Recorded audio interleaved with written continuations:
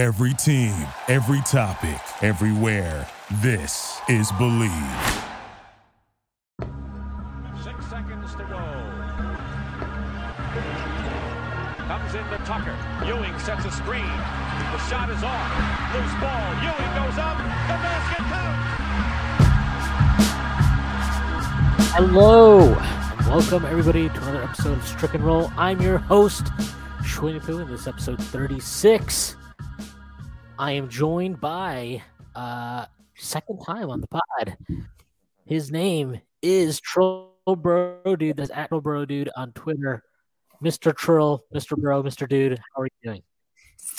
I wish I was better. I wish I was coming back under different circumstances. I wish it was a happier occasion for me to come back on the pod. But, you know, what do I know better than the Sixers and the NBA is what to do with the slop this offseason and all of the trades and the free agency and how to fix the team and all that. So I'm back under not good circumstances, but hopefully we can have a good conversation. Yes, I'm sure that we will have a good conversation. And before we do have that good conversation, I'm going to read an ad copy as soon as I can pull it up. Very exciting as I stall for time. But we are set, and I am about to do it. Here we go. All right. BetOnline is your number one source for all your basketball info, stats, news, and scores. Get the latest odds and lines and the latest matchup reports for this year's NBA playoffs. BetOnline is your sports intel headquarters this season, as we have you covered for all your insider sports wagering needs, from basketball, MLB, NHL, hockey, golf, to UFC and boxing. The fastest and easiest way to get your betting info, including live betting options and your favorite casino and card games available to play right from your home. Get into the action today, so head to the website or use your mobile device to join, and be sure to use our promo code BELIEVE, that is BLEAV, to receive your 50% bonus on your first deposit. Bet online, where the game starts. So that was great ad read, I gotta say. I do have a few more things to announce. The first being that the Strickland has an Instagram. Check that out. That is at strick.land on Instagram. We're posting all kinds of new content on there. The Strickland also has a YouTube channel where you may be watching this podcast. If you are, please hit like and then subscribe to the channel. That'd be a huge help to us. The Strickland also has a Patreon, which you can subscribe to. There are a number of different tiers. There is a $6 tier that gets you access to Pod Strickland, this podcast, not this podcast, but the podcast that I host every Friday with Prez. You also get access to the Strickland Mailbag, hosted by Andrew Steele, a.k.a. Doug, a.k.a. the Doug Bag, alongside Dallas Amico. That comes out every other week. You also get access to the Strickland Discord, where the conversation never stops. There are further tiers. There is a $9 tier that gets you access to Strick and Roll, my solo pod, where I rant and rave about the Knicks even more. This podcast right here, actually, where I get to do that. You also get access to wonderful weekly articles, by Matthew Miranda, one of the best in the business. There are further tiers. There's a $15 tier, $30 tier, $50 tier, and $100 tier. Those come with a variety of additional benefits, like listening on pod recordings, merchandise discounts, and even potentially co-hosting a podcast alongside yours truly one day. Whether you choose to subscribe or not, none of this would be possible without you. So without further ado, let's get started. So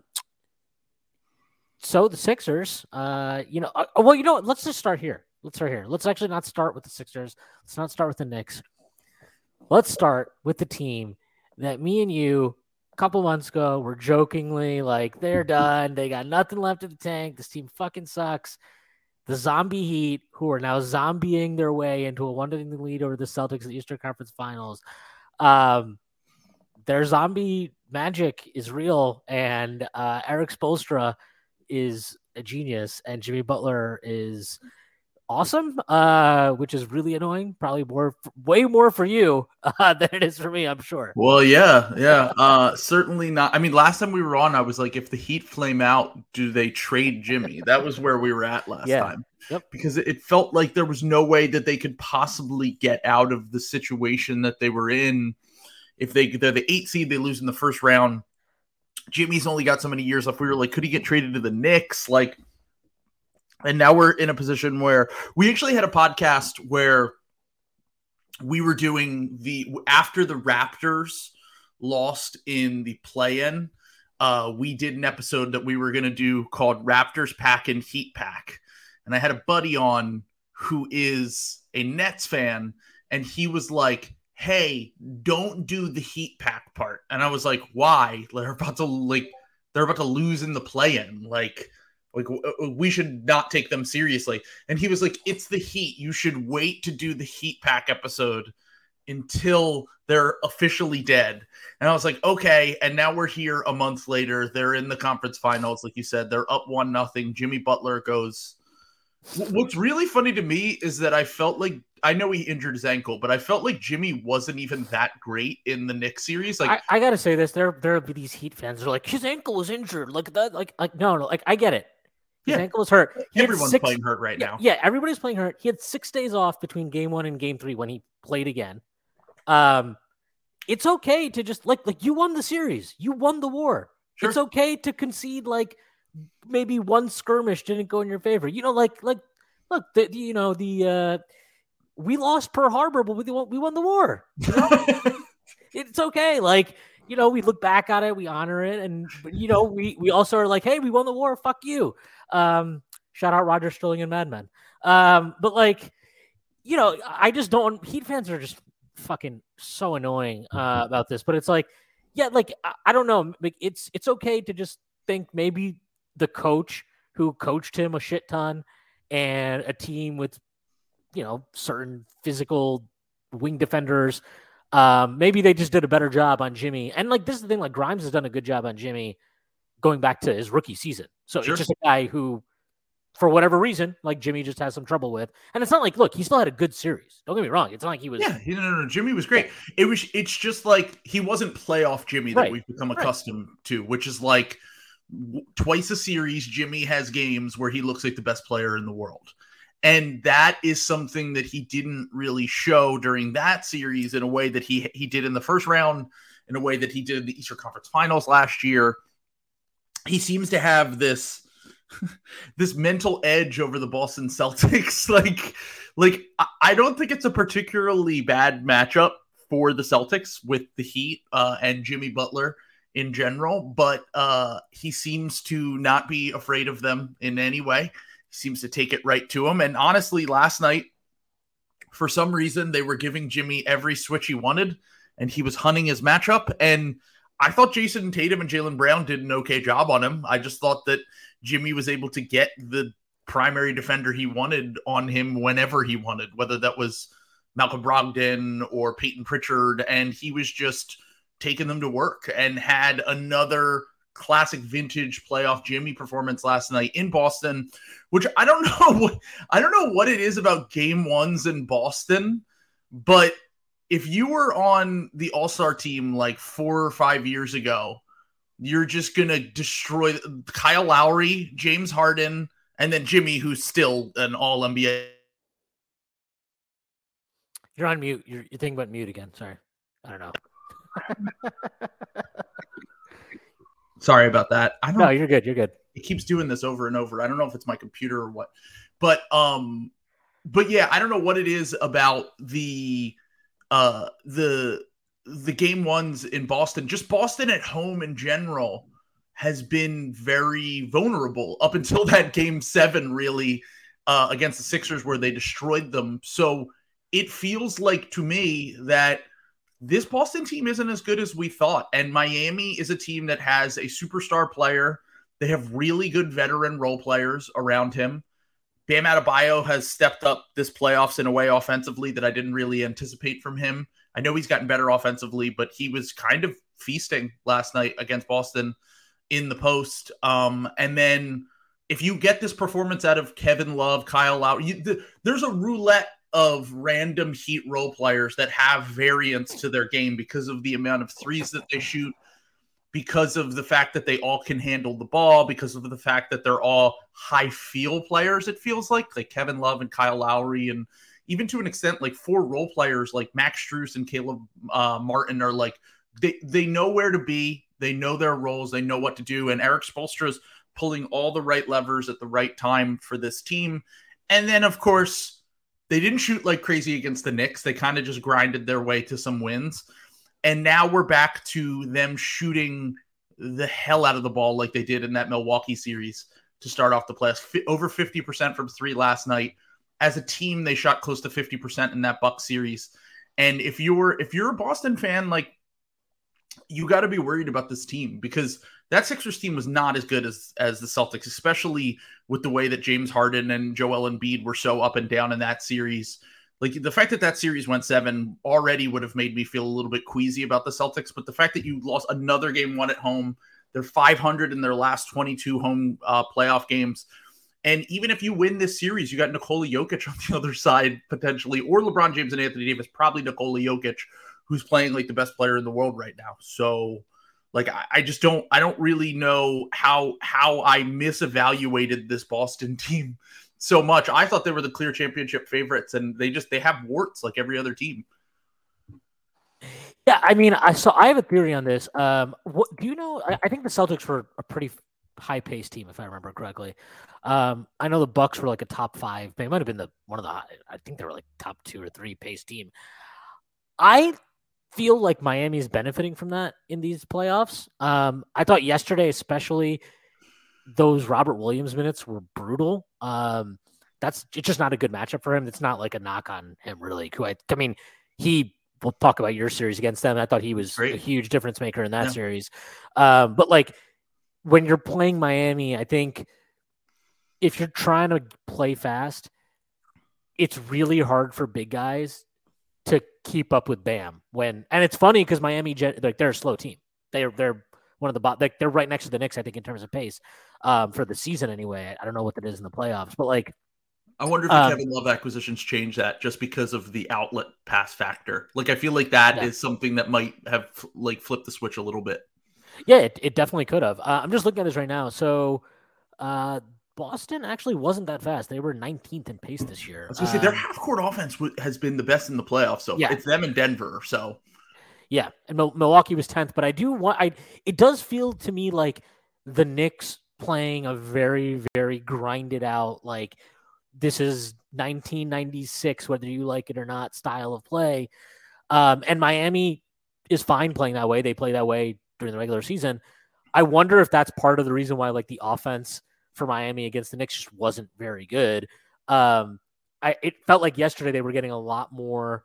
And let's be real too. Like, Jimmy was on one yesterday, and they, a couple guys made some tough shots, but they tended to get some quality shots that it feels like. And there's always that weird thing where it's like sometimes you can have an open shot, but it just doesn't feel like it's open at all. And it was like Lowry yesterday. Yeah, he hit some tough shots, but they all felt like in rhythm to me.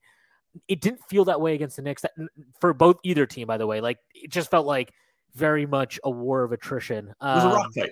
Yeah, it was definitely a rock fight. And so, like, watching them against Boston yesterday, it's one game, so it's, you shouldn't get too carried away. I do feel like I wouldn't be surprised if Boston goes away from the 2 big lineup. I think that would probably help them a lot.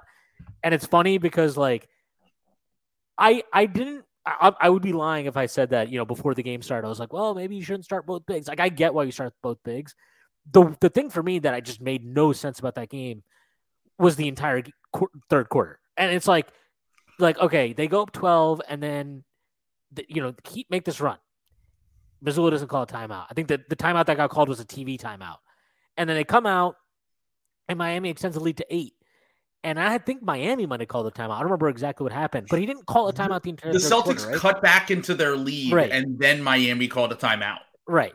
And it's just like, I watching that was so, and this is the difference to me between Spoelstra and some of their coaches. It's not just that he calls the timeouts when you should call them. It's that they come out of those timeouts and they always fucking execute. Literally, they always fucking execute some play, some open shot, something. And like whatever adjustments they make, they immediately will always go on like a 4-0, 5-0, 6-0 run. And that to me is specifically like, not that by itself, but that's one component of why he is the best coach in the league to me. But like you saw that yesterday where, I hate, this is the other thing that the Heat fans are doing now where it's like, oh, like maybe we are just as talented as all these other teams and you guys were underrating our talent. I'm like, I don't think like you should take it as an insult that the reasons people are like, well, like, I don't think it's an insult to be like, I think Miami is really just, they outperform every year because Spoelstra is a fucking genius and Jimmy Butler is Jimmy Butler and Bam is Bam and that's that. Like, I get it. Like, yeah, he gets, like, your role players are nice. But if you think, I don't know, who's like a good coach that is, let's just say, who's Ty the fucking, Lue? yeah, let's say Ty Lue. Let's say you give Ty Lue the Miami Heat, and you're like, okay, here's Jimmy Butler, here's Bam, and here are all these fucking undrafted dudes. Like, just figure that out and make it happen. And also, Kyle Lowry's gonna be fat for like 1.5 years, and Tyler Hero is gonna score points and then give them up on the other end. Like, that's your team. I don't think the reason they went on this run is because Tyler Hero got hurt. Yes, I completely agree with that. Like, we've been saying since last year the Heat are better without Tyler Hero, and it's not even a knock on Tyler Hero to me. It's the fact that they now play more role players who do role player things. Yeah, and they don't have a guy like, so when they play Hero, and I get it because like he is a good offensive player, so you kind of have to play him. And their offense usually sucks in the half court. Right, and so it's like, but what happens is, now when you play Duncan Robinson, it's two guys that another team can attack. Now when you play Kevin Love, there's two guys that another team can attack. Now it's just one. It's like one at most at any time. And a lot of times they have lineups where there's no real weak point. Like, if your weakest defender is Gabe Vincent, like, most of the time his issues on defense can even hold his own. Like, Max Strus is strong. He's kind of like, he's not athletic. A terrible defender. Yeah. I'm a Strus guy. I've been a Strus guy since last year. I think he's good. Yeah, I mean, yeah. I remember last year during the Sixers series being impressed by how well he moved his feet on defense and how strong he was. And I was like, wow, I had no idea. Dude, Strus used to catch bodies in college. He tore his ACL, and like that's why he didn't get drafted or whatever. Yeah, but he was like he's an athlete. He's athletic, yeah, and like sneaky athletic is like he is something about it. Something about him specifically makes him sneaky. But no, he's a guy I would like unironically want the Knicks to go after with their mid-level. Same. Well, you want the Sixers to go after them. Yes. I've been wanting to go after him since the Sixers series last year. Yeah, I was like, please give him the MLE. Yeah. But like, it just, yeah, there's no, like, if your weak point is Gabe Vincent, like, that's really just a size mismatch. That's not that's not like, it's just, oh, he's food out there. It's not one of those. So I just, they're fucking annoying and they're zombies. I still think Boston will win this series, but this is what happens when Spoelstra he has an advantage in every series. Sure. In every series, he's the best guy on the sideline. And then you give him Jimmy, and Jimmy in any playoff series can be the best guy in that playoff series. And he's been the best guy. Giannis, Embiid, Tatum, like there is no player that I honestly think Jokic is the only one that won't get outplayed by Jimmy. And I think that Jokic is playing at a level that like we've never seen from an offensive player since probably peak Steph in the playoffs. Like, yeah. And Jokic will do it while he's like shoving burgers down between games. Exactly. Amazing player. But yeah, all right. Enough about the Heat and how annoying they are. Let's talk a little bit about how your Sixers are annoying to you. I messaged you after Game 6, and I was like, "Yeah, dude, that sucks." I think Doc's dead. And you're like, "Fuck. I don't care about Doc. Fuck the players." I was so angry. I'm sorry. First off, I'm sorry for being emotional in the moment. No, I get it. I'm just done blaming. I was like, I'm done blaming Doc. Like, I felt like Doc. Okay, so the Sixers, every fan base does this. I do it. You do it. Every single fan base has them. There's 2 or 3 guys that you always hate on the team, whether it's the coach, players, and they're the scapegoats. And the fan base with the Sixers have always done it with these 3 guys, or 2 guys, really. It's Doc Rivers and Tobias Harris. And I said coming into this series, if we lose this series and Joel Embiid and James Harden aren't the best players in this series pretty much the whole time, I don't want to hear anything about role players. I don't want to hear anything about coaches. I don't want to hear anything like, go out and prove that you're the best players in this series, or we're not going to win. Like, that's pretty much what it comes down to. Boston has a better roster. They have better depth. Their stars aren't, I would say their stars probably are a little bit better built for the playoffs than the Sixers stars. And from a two-way perspective, they have an advantage over the Sixers. But we saw in game 1, we saw in game 4, we saw in game 5. When Joel Embiid and James Harden or James Harden in game 1 and 4, Joel Embiid in game 5 are the best players on the court, they can win against pretty much any team. And the consistency and the lack of consistency from our stars is what cost us this series. And I was like, I was frustrated because I felt like we were joking. It was like, the Denny Green, they are who we thought they were kind of thing. After game one, I was like, wow, the Sixers can really win this series. And Boston let him hang and let him hang and let him hang and let him hang. And the Sixers never once grabbed this series by the throat and just took it over. They were up with 4 minutes left in game 6. They were up 3 points with a chance to go to the Eastern Conference Finals for the first time since 2001. Joel Embiid touched the ball twice in the last 4 minutes, no times in the last 3 minutes. James Harden was throwing up all over himself. Tyrese Maxey, bless his heart, I love him. He was trying to do all he could, but he's just not ready for that moment yet. He's just not that level of player. I don't know if he'll ever get to be the level of player where he's closing playoff games. But I was just so frustrated because it feels like every time that there's a big moment, our stars get scared and they get blinded by the light, and they should be the best players in this series. They should have won us this series. And now we're in a situation where we lose in 7 in a very winnable series. We let it slip away. The role players came out in game 7 ready to go. D'Anthony Melton was fantastic. PJ Tucker was fantastic. Tobias Harris played well, other than on defense. He had nothing for Jason Tatum, but no one did.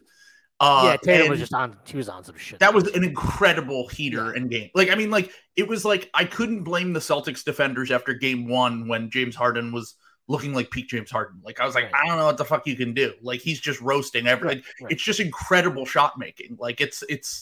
It's not anyone's fault. So I felt like it was a very winnable series. I felt like, once again, our stars let us down, and I felt like Doc is going to be the scapegoat. Maybe Tobias Harris gets traded. He's the scapegoat. But at a certain point, if you're the best players on the team, you need to take over the series, and they had many opportunities to do that, and they did not. Yeah. I've never been a Harden guy. I was actually kind of liked what I liked a lot of what I actually saw from him in Philly this year. I think I talked about this last time with you.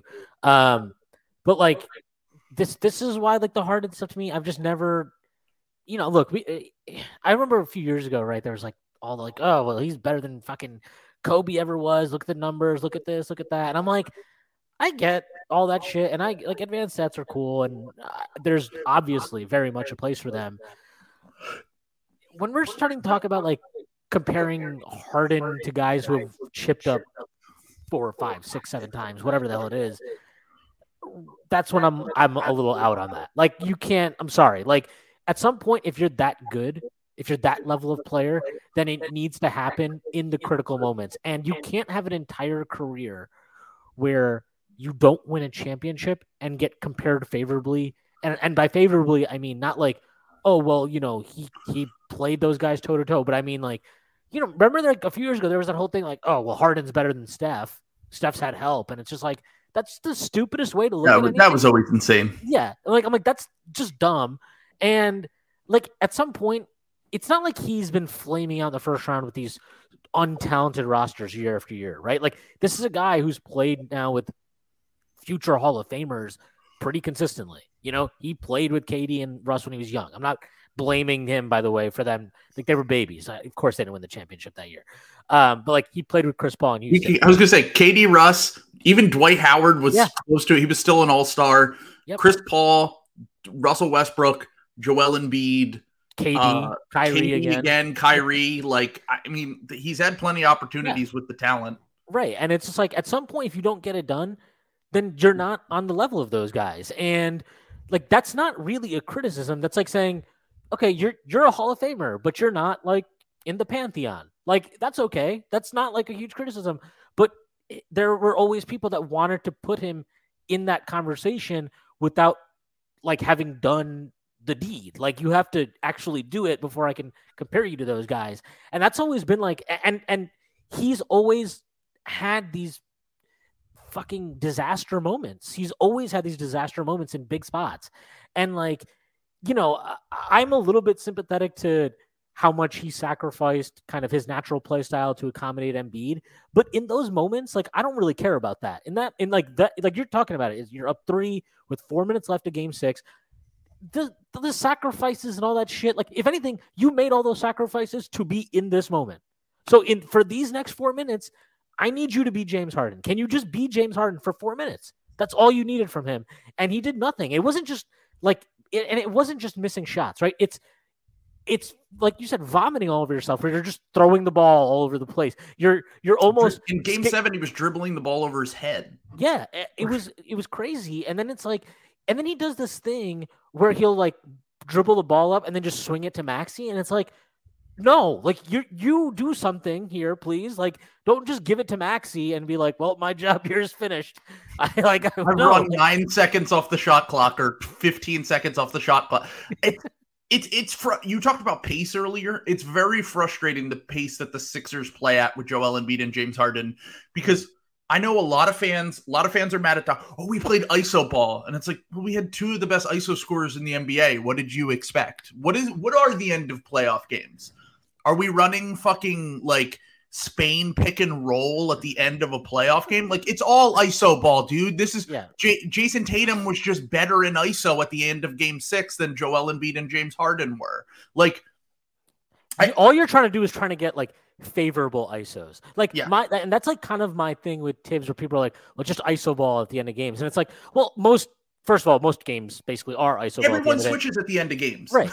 Right. So it's like, can you find a favorable mismatch, and can you do it in a way like for example, one frustration I have is it's not you're isolating, it's how telegraphed exactly what you're trying to do is, right? It's like, oh, like we're trying to get Brunson on ISO. Like, yeah, no fucking shit. But like, is there a way to do it where it's not just so blindingly obvious, and it's not just where, oh, he's top of the key, like we can all just load up here. Like, maybe you can have him come off the screen, and like, or you can even use him in the post. You can do a variety of different things, but it's a lack of creativity. But like with Harden, it's one of those things where, you know, if you have the ball that much, to some extent, it's on you. And it's like I won't totally kill Tibbs for, you know, oh, we're just ISOing Brunson all the time. I kill him for that, for like why are we doing this for 4 quarters?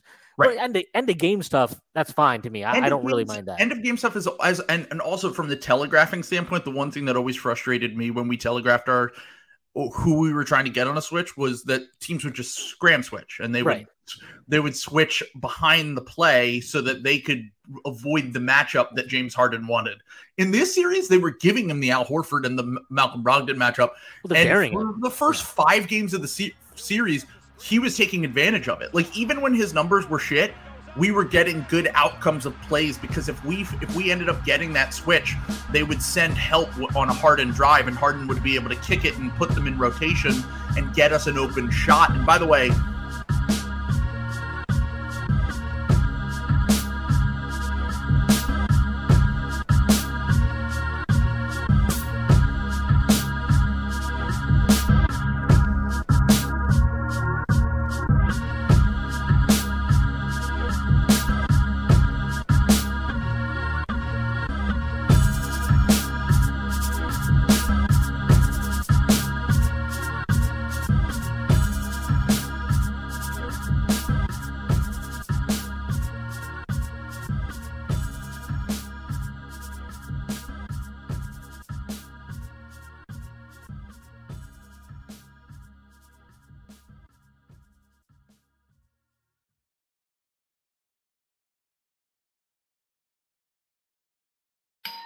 Our house is a mess. Come on in. I'm Amber Wallen, internet comedian, plant queen, and host of your new favorite podcast, Fly on the Wallen. Okay, that's pretty presumptuous to assume that this is going to be their favorite podcast, by the way.